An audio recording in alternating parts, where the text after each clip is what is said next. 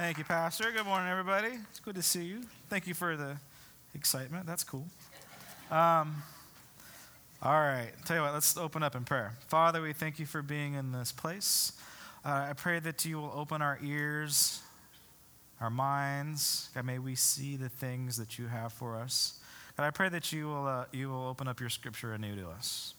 That we will understand what it is. We will see it with your eyes. It will be transforming, that it will apply to life. Be among us, God. Holy Spirit, we just welcome you into your own church. Amen. All right, we're in a series right now on the best is yet to come. Get there, kind of, in essence, what it is what's the big picture for your life? And this picture has actually been the motivation for the title of my sermon today is seeing the forest through the trees. And the past couple of weeks we've talked about getting unstuck and setting specific goals and plans. Pastor last week talked about positioning yourself to receive God's blessing in your life. And today is going to be kind of like the big picture type of a message. It's going to be that's going to be the big vision for your life. And the important thing that we all need to understand about God's vision, God's purpose for our life, is it's bigger than anything that we could possibly think of, but we usually miss it. We don't see it, or we don't frame it. We don't have a good understanding of what it is. And so what I'm going to encourage you today in seeing the forest through the trees is developing a life objective, a life plan, in essence, a life mission statement. And that's going to be the question: what's your life objective? What's your mission in life? My daughter goes to Oakmont, and they've done a great thing in this school. The whole school has a mission statement. I can't remember it completely, but something to the effect that we're going to encourage academic excellence in indoor and outdoor learning. It's a great mission statement. They're very hands-on, tactile type of a school. And then even the classrooms. Each classroom has its own individual mission statement. I think Sophia's classroom is to behave and don't poke the kid next to you, or something to that effect. So, but have you ever thought about this? What is my life objective? What am I on the planet to do? And it is such an important thing that most everybody, they just don't do it. And then we wonder why we're frustrated. We wonder why we're confused. We wonder why we don't have any direction in life. We wonder why we don't feel like there's any meaning in life. We've got way too many options, and we're confused. That's because we haven't seen the big picture. That's your first fill-in on your bulletin, it's the big picture. What's the big picture for your life? And we're going to be looking into specific steps on fulfilling the big picture in your life, on actually framing it out. This is easy for visionaries to do, and for detail-oriented people, this is going to be kind of hard somewhat. But we're going to frame it out. Like, what is your mission statement in life? That's what we're going to do. We're going to be writing your mission statement today. Practical stuff. The first thing that we got to do, before we even begin to sit down at the table, before we begin to sit down and start writing, the most important thing, the key thing, is you got to slow down. You have to be still before the Lord. You've got to unplug. You've got to unplug your computer, your TV. You've got to unplug from society. You've got to slow your mind, your heart, your spirit. You've got to slow it way down. You need to get alone with God. That's the first thing that you got to do. Make time to get alone with God. Be still. Be still.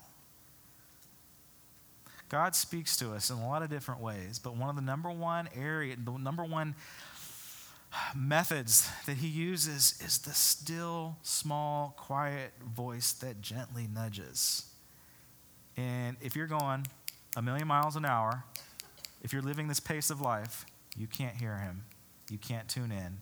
You can't feel it when he nudges you into the right direction in your life. So that's the number one thing that we got to do. But I really feel strongly that I need to really flesh out this idea of getting alone with God, of waiting on the Lord. If you've been here for the past couple of weeks, we've gone over the issue of not being sedentary, of going, of moving, of not, of the idea of waiting on the Lord can be a scapegoat for a lot of people. You're stuck in this rut because you're waiting for God to do something to you, something for you.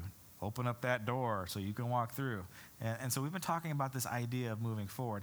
Now, I'm going to look at it at both areas right now. Okay, the scripture is Psalms 29. No, that's not it.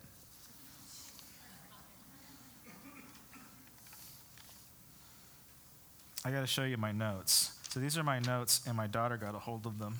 And she says I'm a princess. Yeah. All right.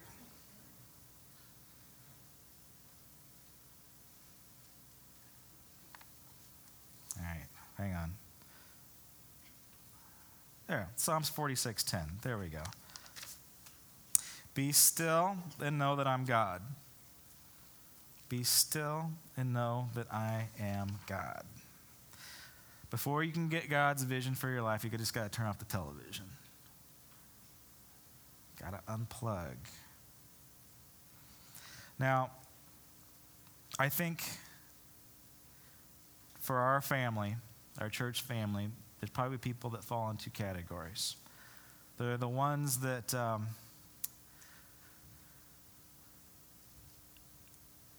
they need to do something. They need to get moving. And on our study on Acts chapter 1, Jesus has physically levitated off the planet. He's left the planet.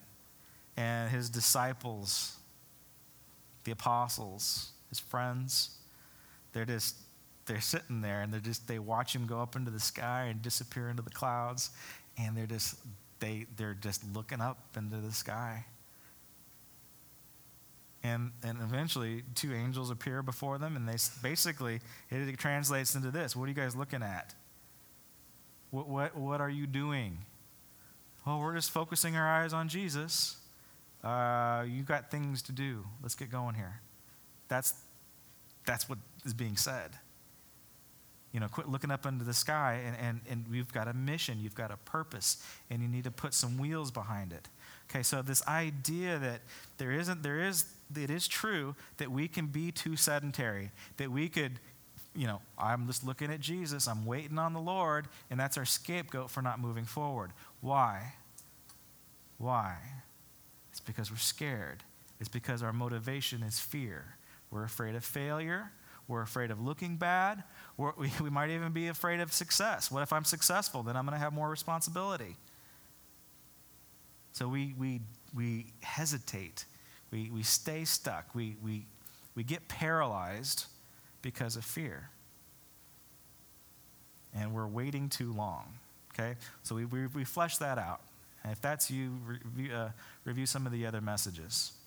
But there's another element too. There's another side to this coin, and that is jumping too fast. That is moving into what God's called you to do before you're ready, before you're prepared. One of the specific things that happens to the apostles is they are trained. They were trained specifically by Jesus. They were not only were in relationship, but they were instructed by him. They spent a lot of time being discipled, being prepared, being taught. And even after he levitated off the planet, he says, your preparation time is not over with. You're going to have 50 days of constant prayer before I release the power of the Holy Spirit on you. That's Wednesday's topic. But preparation. Okay, now the other apostle that wasn't one of the 12, well, that's Paul. In order to be an apostle with a capital A, you have to be taught by Jesus himself. So the apostolic ministry that we live in. It has been translated down from history. Technically, no one can call themselves an apostle unless they've been instructed by Jesus himself.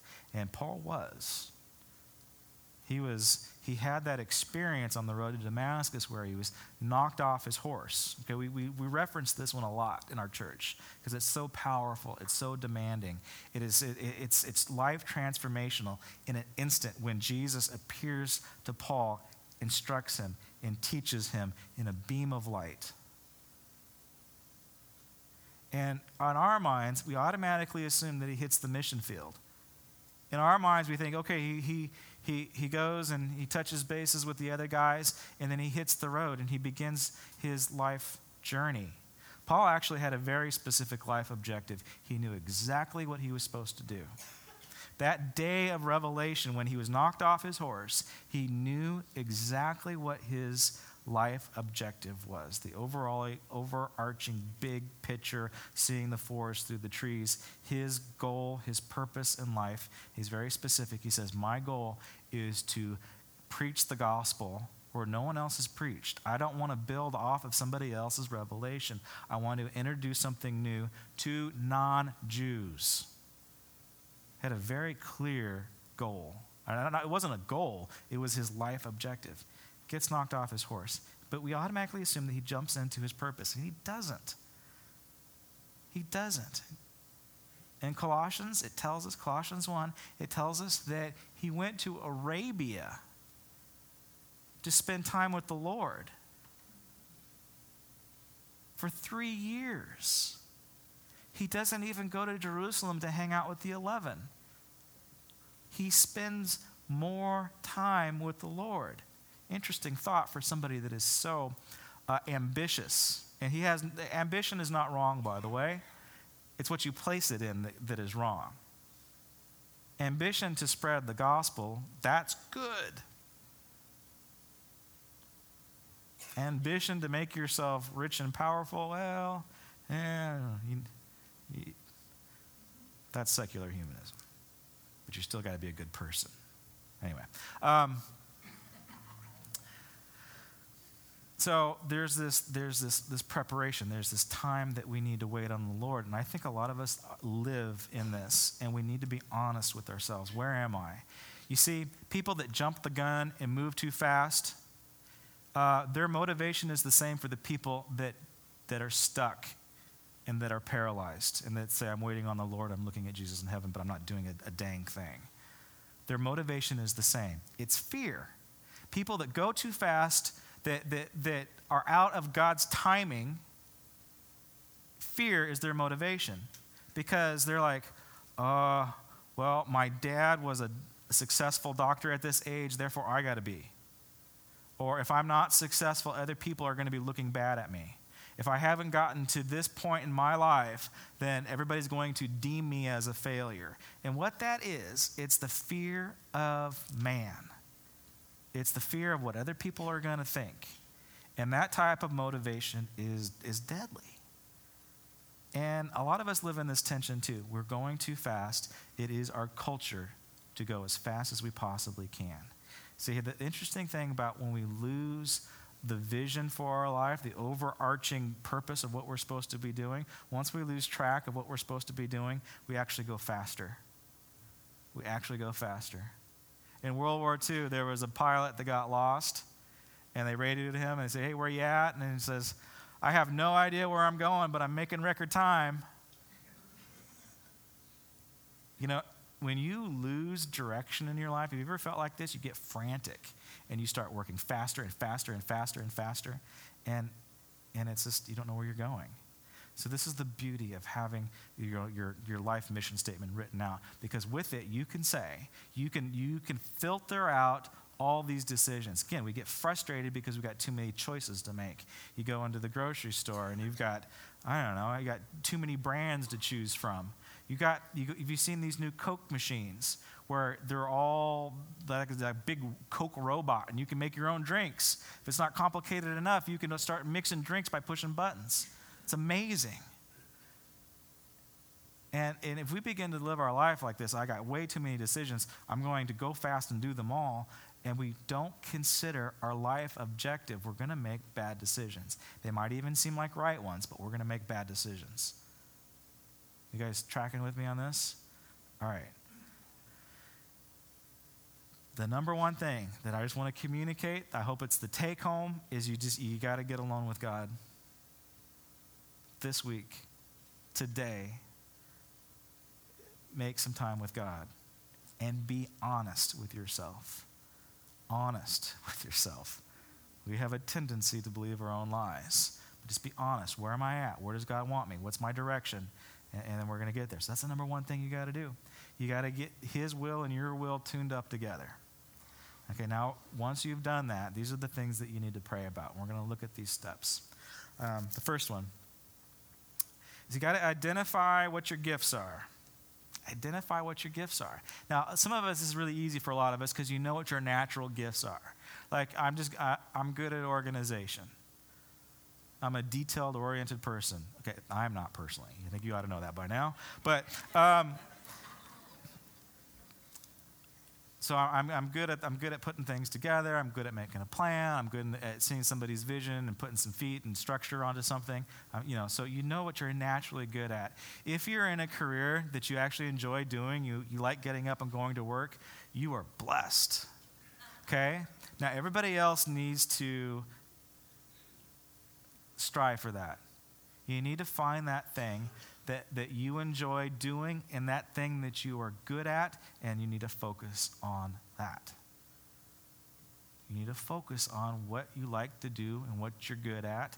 And if you're in a job or a career or whatever, and you're not liking what you're doing, don't quit. I think I did a message on that. Don't just like jump ship all of a sudden, and then you can't pay your bills. Bad decision. I've done that.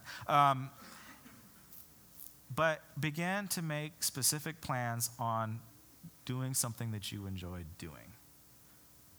Do you like people? Well, then find yourself a good serving job, okay? Where you can serve people. Now, there's those natural gifts that you ought to know about. If you don't know about, just spend some time, I hate to say this in church, do some self-reflection and find out what your gifts are, what your natural gifts are. Okay, but now there's another step. There's your spiritual gifts. These are harder to find because the day you step across that line of faith, you become a son and daughter of Christ, you get a set of spiritual gifts that you didn't have before. I don't want to go into that, but you need to figure out what those are. And the funny thing about them is that they are in some cases hidden, and it's up to you to reveal them, to pursue them, to develop them, to practice them. You have to actually practice the spiritual gifts to get good at them. And you might not even know what they are. We actually have a test that's coming up. Now the tests are it's not foolproof, but it will at least give you some framework. We teach it in the 301. So if you'd like to know what your spiritual gifts are, that type of aptitude, take the 301 that's coming up in a couple of weeks or so. It'll be in the bulletin. But that will help you. I'm not saying it's the word from the Lord, but it will help. And again, there's spiritual gifts that you can even desire. Did you know that? You should desire all the spiritual gifts. And you can go after ones you don't even have. So that's the first thing that we got to do. We got to figure out how has God wired me and what's my supernatural inheritance here? What are we looking at? So you have to identify your gifts. Romans 12, verse 6. We have different gifts according to the grace given us. If a man's gift is prophesying, let him use it in the proportion of his faith. What this is saying is we're all different. There's billions of people on the planet, but there's no one on the planet that's like you, that has your skill set, that has your gift set. And God wants to use it. So when you approach God in prayer, when you get alone with him, to say, God, just let's help define this, illustrate this for me. What are my gifts? I think I'm good at this. What do you think, God? All right. Next one. I'm going to camp out on this one quite a bit. is we have to review our history. I'm I was a history major, so I'm going to geek out on you. But actually, history is so important. It is who you are. And I've been talking about reviewing your history with God. It will encourage your faith. If you find yourself doubting or frustrated or in fear or scared, and you've been walking with the Lord for a long time, review your history with God. Say, oh yeah, I remember that time when I was stretched financially and God came through with this financial miracle. Oh yeah, I remember that time when I was really sick and then all of a sudden that sickness just lifted off of me, or I came up for the front for prayer and I was supernaturally healed. I remember that. I remember that time when I was in that part of the neighborhood that was not safe and I shouldn't have been there at that time of night, and God saved me from harm. Okay, in order to increase our faith, there's nothing wrong with reviewing our history with God. I think it's important and I think it's vital. But here's the thing. You can't live in the past. You can't live in your spiritual past. Why? Because God is doing a new thing inside of you. There's something always new. There's a new song. There's a new expression of his kingdom that he wants to do for you. He wants to show you something different. Change. He's the God of change. So he doesn't want you living in the past. He doesn't want you to recreate the glory days of your spiritual life. They weren't that good. It's like high school. You think high school was fun. It wasn't. You were miserable in high school. It wasn't fun at all. And so I want to encourage you, when you're weak in your faith, review your history. Okay, now this is where it's going to get difficult. So if God hasn't done miracles in your past, hang around with us for a little bit, okay? If God has not done a miracle in your life, you desperately just need to rub shoulders with us. There's so many miracles, and they're going to rub off on you. But God has done miracles in everybody's life. Do you guys agree with that truth? Yes. Hmm? The enemy of God has done horrible things in your life. Do you agree with that truth? He has wreaked havoc on many of you. Pain, extreme pain for most of you. I don't think there's not a person sitting in the room that hasn't experienced pain. Some of us more than others. I know that some of you have experienced pain that is worse than mine. Some of us have lost our marriages. Some of us have grown up in abusive homes where our parents beat us, or we've experienced the death of a loved one, death of a child. You lost your job. You struggled with a deep addiction. You were in the occult. Some of us have had abortions. Some of us have encouraged abortions. And that is our history, unfortunately. Now, there's a scripture. There's a very powerful scripture. I don't think I've ever taught on it because it's used a lot. It's on bumper stickers. It's like right up there with John 3:16. It's on the Facebook, pretty pictures that come up every once in a while. You see it on there all the time. You all know it. And I hope I can do some justice to it.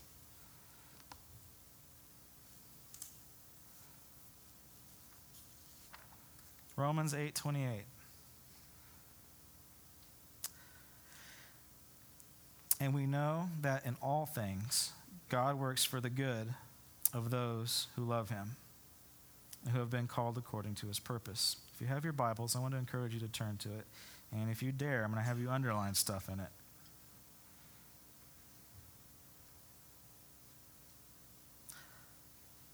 when you read this, again, it could go right over your head, but we're going to pay attention to it a little bit. And we know that in all things. Christians use this verse whenever they're trying to comfort somebody that's passed away, at funerals and stuff, or bad things happen. Christians like to throw this verse out. Sometimes the best thing you can do is not quote Scripture, but is actually to love on them and hug them and cry with them. That's probably the best thing that you can do when somebody is grieving. Don't give them Scripture like this because their emotions can't catch up, okay?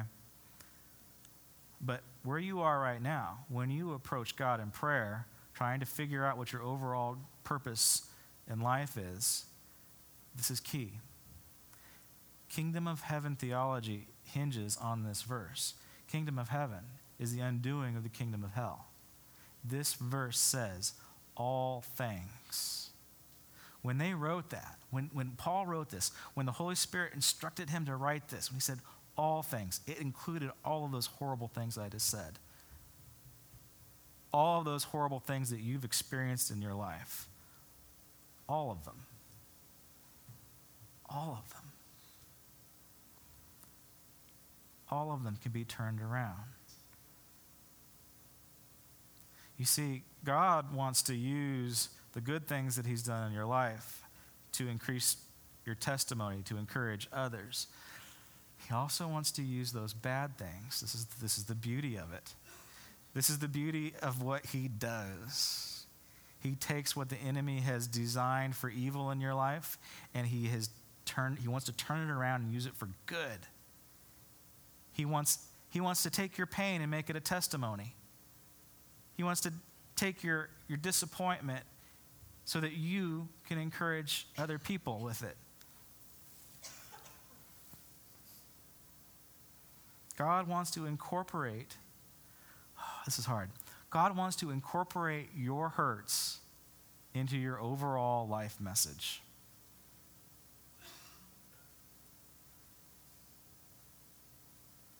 How does he do that? What does that look like practically? It looks like it practically by giving you a ministry. It comes in addition to your purpose. 2 Corinthians 1 verse 4. God helps us in our troubles. Again, a truth, right? He saved you. He saved many of you from bad things. God helps us in our troubles. He's delivered us. Here's the application. So that we are able to help others who have troubles. Using the same help ourselves that we have received from God. What have you learned? What have you learned from your experience? What have you learned from your history? Now again, I got to make this point very strong and very clear. You can't live in the past. You can't identify with your old self. What Jesus wants you to do is he wants you to learn from what you experienced. Why? So that you can help someone else. So that in essence you can build a ministry around that history. You've got to be able to say, I went through this once, and now it no longer has any power over my life. I experienced this, and I'm going to share with you how I got out of it. I'm going to share with you how Jesus delivered me from this situation, from this pain, from this disappointment. See, God doesn't want us to waste a single experience in our life. He doesn't want to waste a single miracle, and likewise, he doesn't want to waste a single hurt. You know why he does this? Because he wants to mock the devil. He's literally making fun of him. Whenever you get to the point where you can say, I was an addict, I was trapped, but God saved me. I no longer identify with that old person anymore, and in fact, my testimony is saving other people. He's mocking the enemy of God. He's literally laughing at him. What you have designed for evil, I have turned into good. And so this is where we get into some struggles. Some of us are dealing with the same thing over and over and over again. We keep going back to the pain. Okay, God doesn't just dredge up pain to torture us, okay? He might dredge it up so you can do business. But we keep on just nursing this thing. We keep on babying our past, taking care of it. It's part of our identity. It's who we are. And we're going to continue in that stuck mode until we actually encourage somebody else. Some of you, that's the key.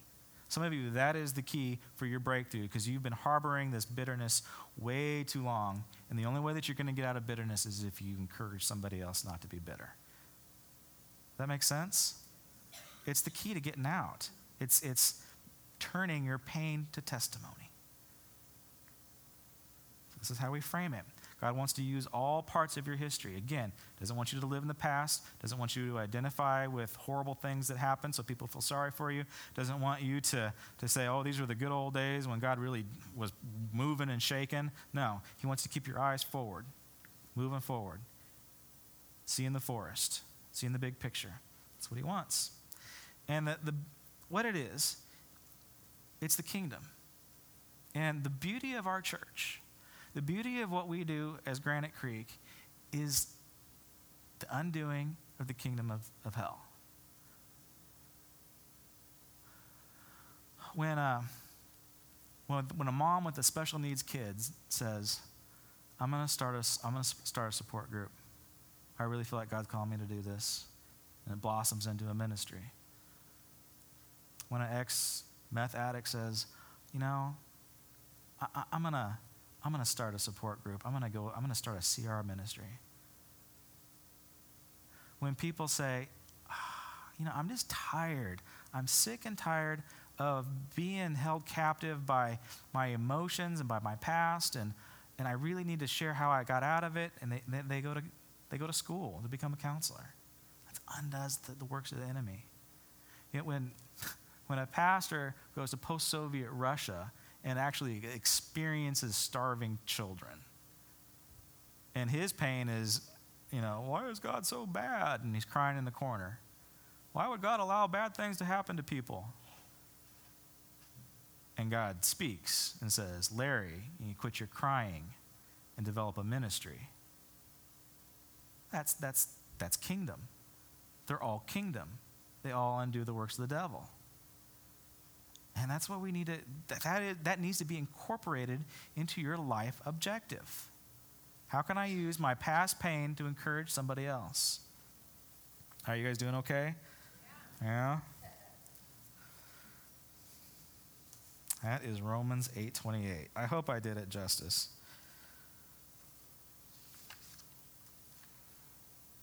Now, the trap that we have when we review our history, again, is living in the past. And I think this is a special verse to help us not to get sucked into our old way of living. 2 Corinthians 10:5. We demolish arguments at every pretension that sets itself up against the knowledge of God. And this is the best part. And we take captive every thought to make it obedient to Christ. Okay, this scripture sometimes is used when we, when we're dealing with the new atheists. There's 3 new atheists that are really popular right now, and so we'll say stuff like this. We'll pull out this verse. We demolish arguments and every pretension that sets itself up against the knowledge of God. Whenever I go after secular humanism, I'll say something like this. So, secular humanism, if you go to their website, it's actually huge, by the way. Millions and millions of, I think it's fair to say to call them followers now. They're in their own ranks, they're trying to figure out if secular humanism is a religion. Very interesting. Anyway, but their tagline is good without God. You can be good without God. All right, so that comes up against the knowledge of God. It wars against the knowledge of God.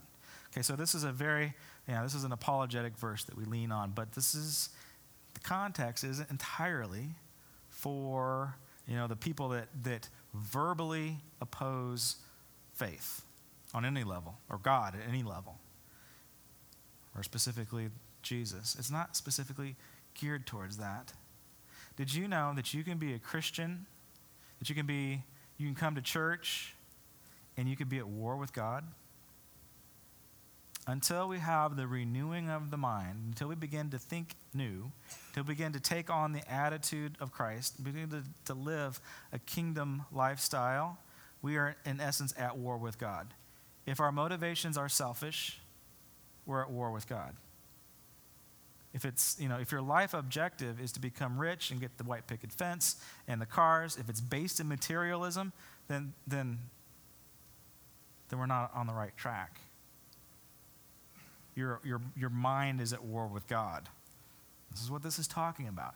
It is a very dangerous trap that we can fall into if our mind isn't transformed, if our mind isn't renewed. It is at war with our Creator. Here's the beauty. Every thought, Scripture says every thought you can hold captive and give it to Christ. Any little thought that pops into your head. If you review your history and you find yourself in this downward spiral where you're just negative, you can claim this verse and you can hold that thought captive and you can give it to Jesus and you can have victory over it. You don't have to get sucked into your negative past. Again, eyes forward, keep looking forward, keep growing. You can't.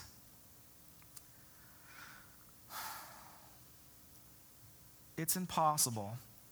We're gonna hit this topic maybe after Easter.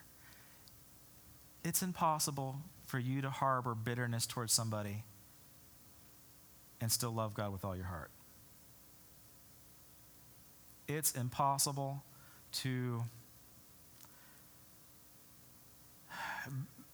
emotionally be all over the place, high highs, low lows, tearing somebody apart one moment, expressing extreme sadness another moment, bitterness and rage. It's impossible to live like that and love God with all your heart.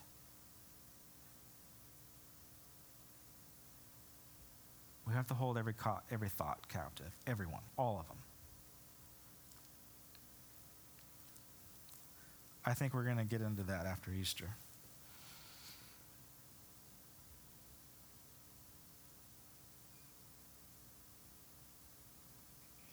The apostles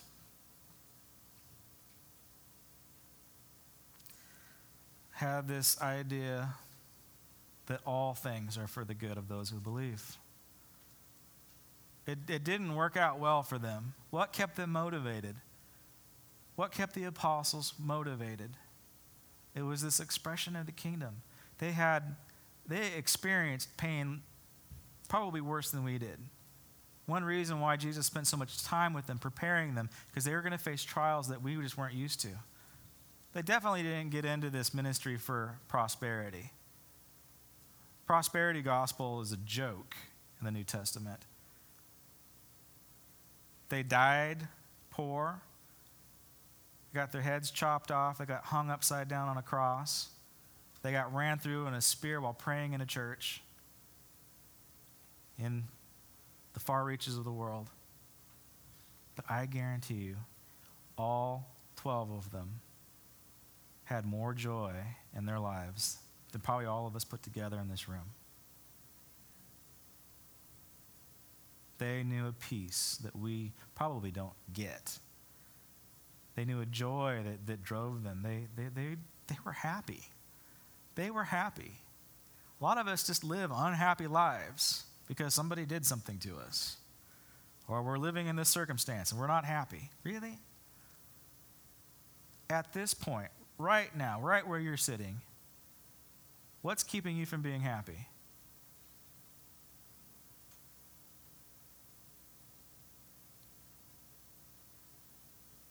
Is there somebody or something that's keeping you from being happy right here, right now? No. You have access to joy, access to forgiveness, access to freedom.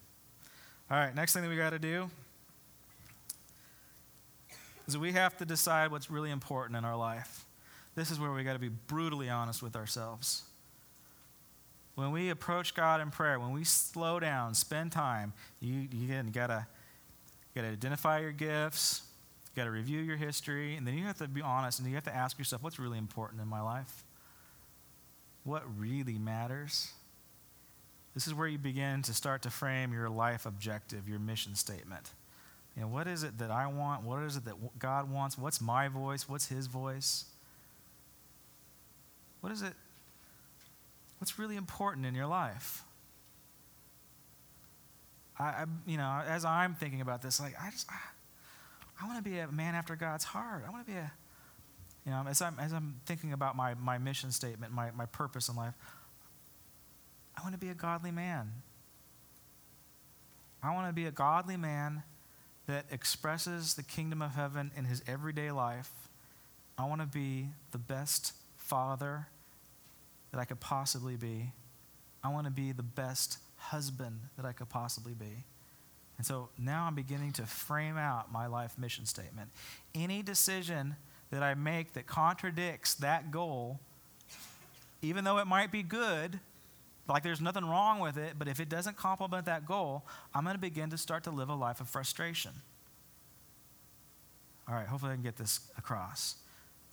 It's tax season right now. Do you want to know what's important to you? Look at your tax report that you're going to take into your tax guy. Where's your money going? Oh, I really want God in my life. Okay, I want you to compare your entertainment giving to your church giving. If you spent more money on movies, Las Vegas, Disneyland, all of these things, if that is higher than your tithing, it's going to tell you what you think is really important, what you feel is important. That will reveal where your heart is. So look at it.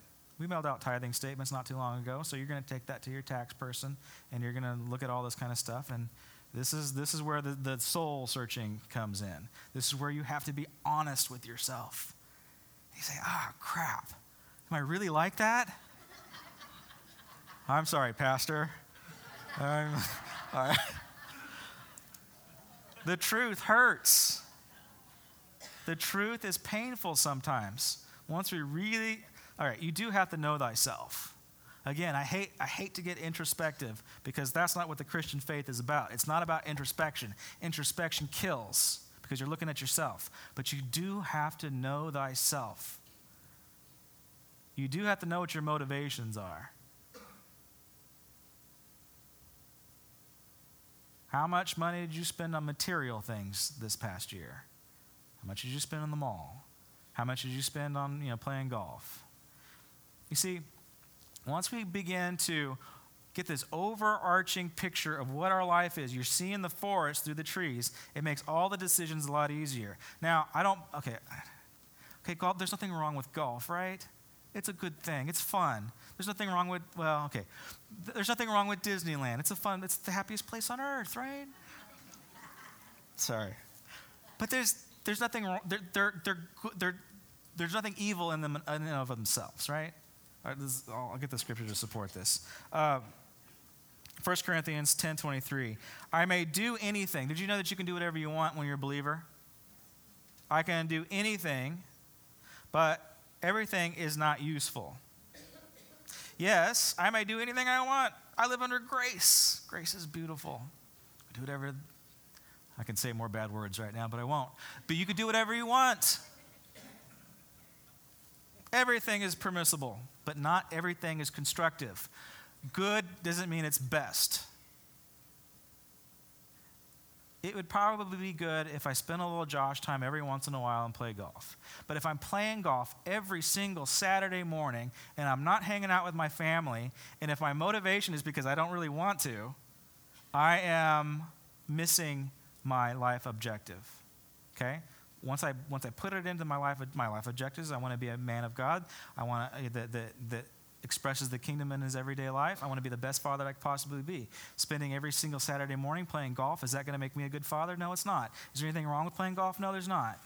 But I chose the wrong thing.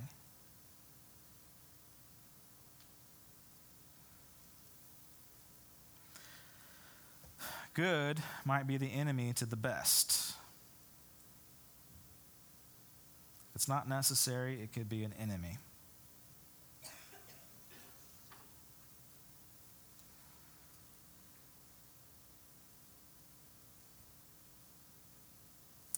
When you begin to pray about this, I want to encourage you to write it down. When you begin to pray about your life mission statement, your objective in life, you'll write it down. This is going to be difficult. This is your practical homework side of stuff. I want you to write this down. Spend some time and pray about it. Your life objective might be, I need to lead as many people as I can to the Lord. Your life objective might be, I need to be the best boss I could possibly be and express the kingdom in my workplace. Your life objective might be, I need to be the best servant and I need to serve people in my workplace. You need to write this stuff down. Where do you want to be? Where does he think God is guiding you? And then you need to review it every once in a while. Am I on track? You need to keep an inventory of where you're at. Am I on track? It will begin to shape your life. This God you dream will shape your life. It will give you direction. Last point. It's not a point. It's a prayer.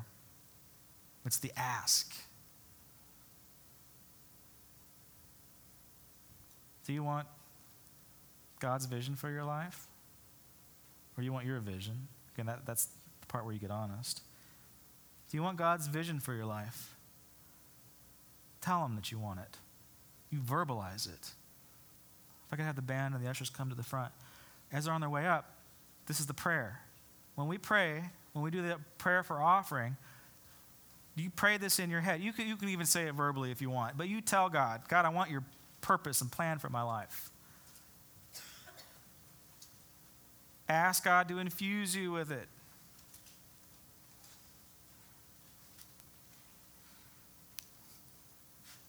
Ask God.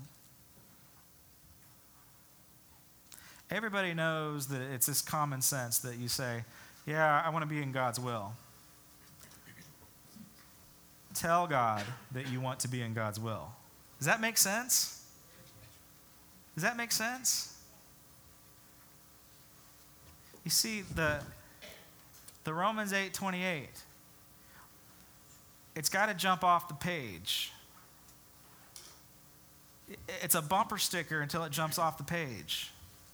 It's a Facebook tag before it jumps off the page. It's got to jump off the page into your heart, jabbed into your brain, coming out of your fingertips and out of your mouth. It's got to be living. It's got to be active.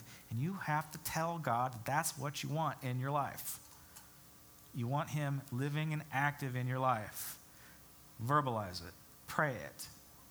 Write it down. Let's pray. Father, I pray that you would give Granite Creek, our church family, God, I pray that you will give them a vision for their lives. Give them a dream. Give them this overarching thing. God, I pray that those that are just stuck in the minutia, they're obsessing about the details. I pray that you will get them out of the forest and get them out of the trees and help them look at the forest, God. Show them that they need to get on track if those that are lost need to get on track.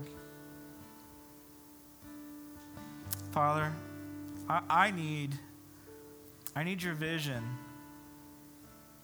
for my marriage, for my parenting skills, for my finances. I need your vision for my ministry. I need you to pull me up. Show me the things that I need to work on. Father, in this number, I pray that you just raise up a generation of godly men, godly women who are committed. They're committed to the Great Commandment, the Great Commission, that they'll use both their positive testimony where God broke through and did a miracle, and that they'll use their pain. God saved me from this. God changed the way that I thought about this. There's hope. There's hope.